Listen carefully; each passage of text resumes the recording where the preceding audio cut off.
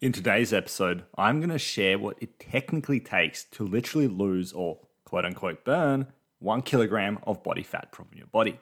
Now, fat loss is a science. Fat loss is part of the human physiology and it relies on the thermodynamics of the body. So, how do you actually lose 1 kilogram of body fat? Let's get into it.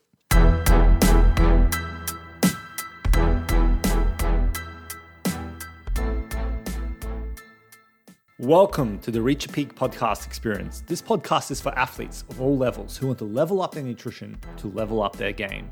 Join me as I explore the world of nutrition, health, and performance.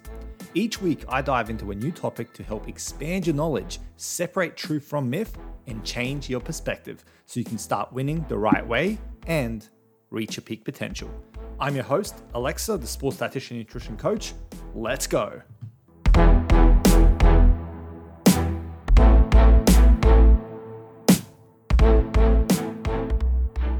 Welcome back to the Reach a Peak podcast experience, the official first episode of 2023. I'm excited to be back. Had a bit of that mini break. Hope you didn't miss me too much. I'm sure you didn't. I'm sure you enjoyed your festive season, enjoyed all the food. I hope you enjoyed your Christmas, and I hope you have had a happy new year so far. Let's get straight into it. Today's podcast, I've kind of decided to keep it nice, short, and simple. And it's really around the science, the fundamental science of fat loss. Because I think a lot of you will be trying to focus on fat loss when it comes to, the new year resolution trend a lot of people fall into. And fat loss is just going to be on the top of your mind, especially if you were working on fat loss before the festive season, or if you felt like maybe you fell off track because of the festive season and gained some weight and now you're preoccupied in your mind with fat loss. So I wanted to break it down, start nice and easy for this year, and then we'll go through, obviously, topics in more depth as the time goes by.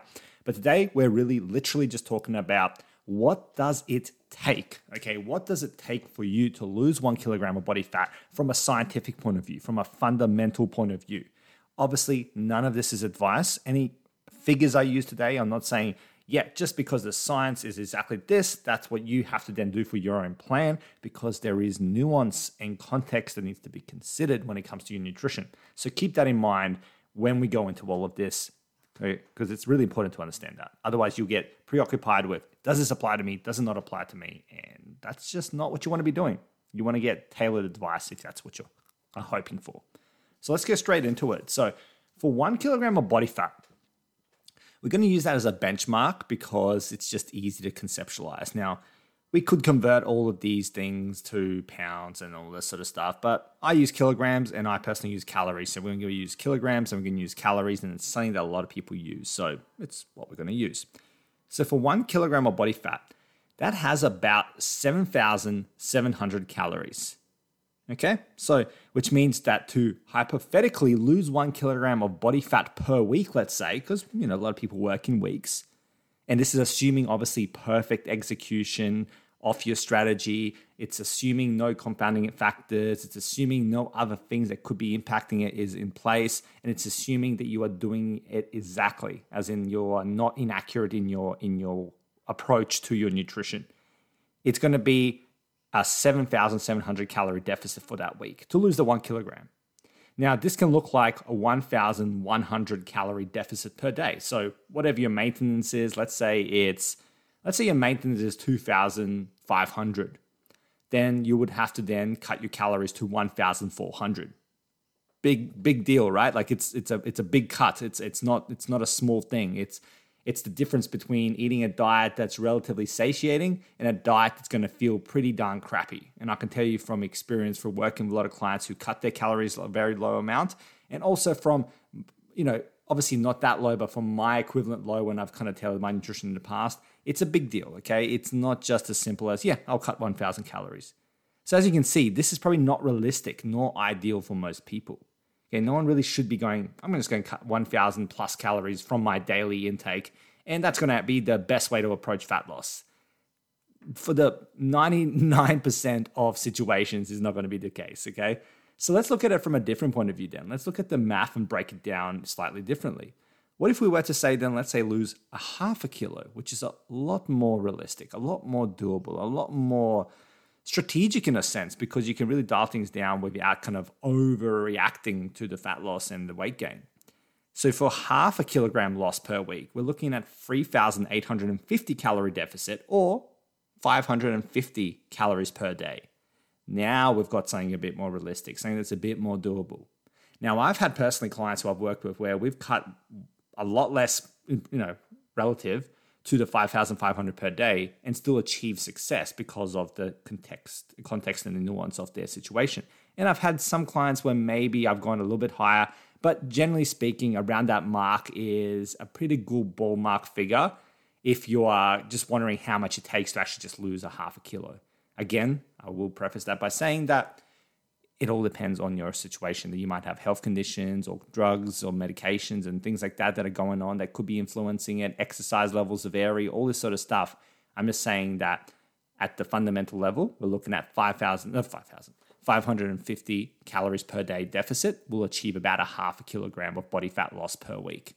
And then you also got to remember that that's just a very simplistic science in itself. All these figures we're talking about, we're assuming that you're just going to lose body fat. And we know from the science and the evidence before us that that's not the case. You'll lose some muscle mass, you'll lose water weight, all this sort of stuff. You're not just going to be losing the body fat, okay? There's going to be other stuff that's going to be lost as well. Now, I know we're talking about body fat in terms of, the 7,700 is for the body fat. But my point is that you're not just a fat burning machine that you just lose body fat. So you got to keep that in mind as well. It's simple, but there are some different factors you got to consider and some nuance to this, as I keep on saying and keep on repeating. But that's what you're looking at, honestly. That's like what you're looking at when it comes to the science. It's 7,700 for a kilogram of body fat. So when you put that in context of, let's say, the festive season that we've just gone through, that's where you go, okay, did a day of overeating really ruin me? When you consider that maybe you went over calories on that day or two by maybe 1,500, maybe let's say exaggerating and go 2,000. Well, then let's say that that's then broken up over that next week. That's not really much, not enough to really put on that amount of weight that you're hoping for. It's the progressive intake that causes this. And also for a lot of people during Christmas time and the New Year time, they're not only consuming more calories, they're actually consuming more salty foods and they're consuming more carby foods. Two things that hold on to more water weight. You may be just replenishing your water weight because you're replenishing your glycogen or storing more because of, for example, the sodium. So there's other things to consider. It's not about being hard on yourself. I just wanted to really do this podcast to ease into the new year by looking at the facts and the science behind fat loss to give you some perspective when you move forward with your nutrition, especially if it is towards a fat loss goal.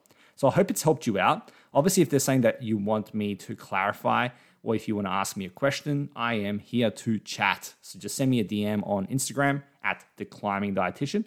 All the links are in the show notes below, so you can contact me whichever way you will want to achieve, whichever which way you will want to contact me. That's what I wanted to say. Got ahead of myself there. But yeah, that's what I want you to do. If you want to have a chat about it or clarify something, get in touch. Otherwise, I really do hope this episode has helped you, given you something interesting to think about, and give you some fun science, okay? Science can be fun sometimes, can't it? to think about when it comes to your fat loss. So you're not just thinking about food and calories and that. Let's think about how it actually looks at the most fundamental level. So yeah, that's this episode done. I hope you've enjoyed it, and I shall talk to you next week. And stay safe, stay classy. Talk to you soon. See you later. Bye. Thank you for listening to today's podcast episode. Remember to subscribe to this podcast wherever you get your podcast so you can stay up to date whenever I drop an episode. And of course, if you enjoyed today's podcast, remember to go to Apple Podcasts and leave a 5-star review. You can also find me on socials where I regularly post valuable sports nutrition content to help you elevate your sports game, elevate your nutrition game, and reach your peak potential. Simply search for The Climbing Dietitian and be sure to click follow. Until next time, stay safe and stay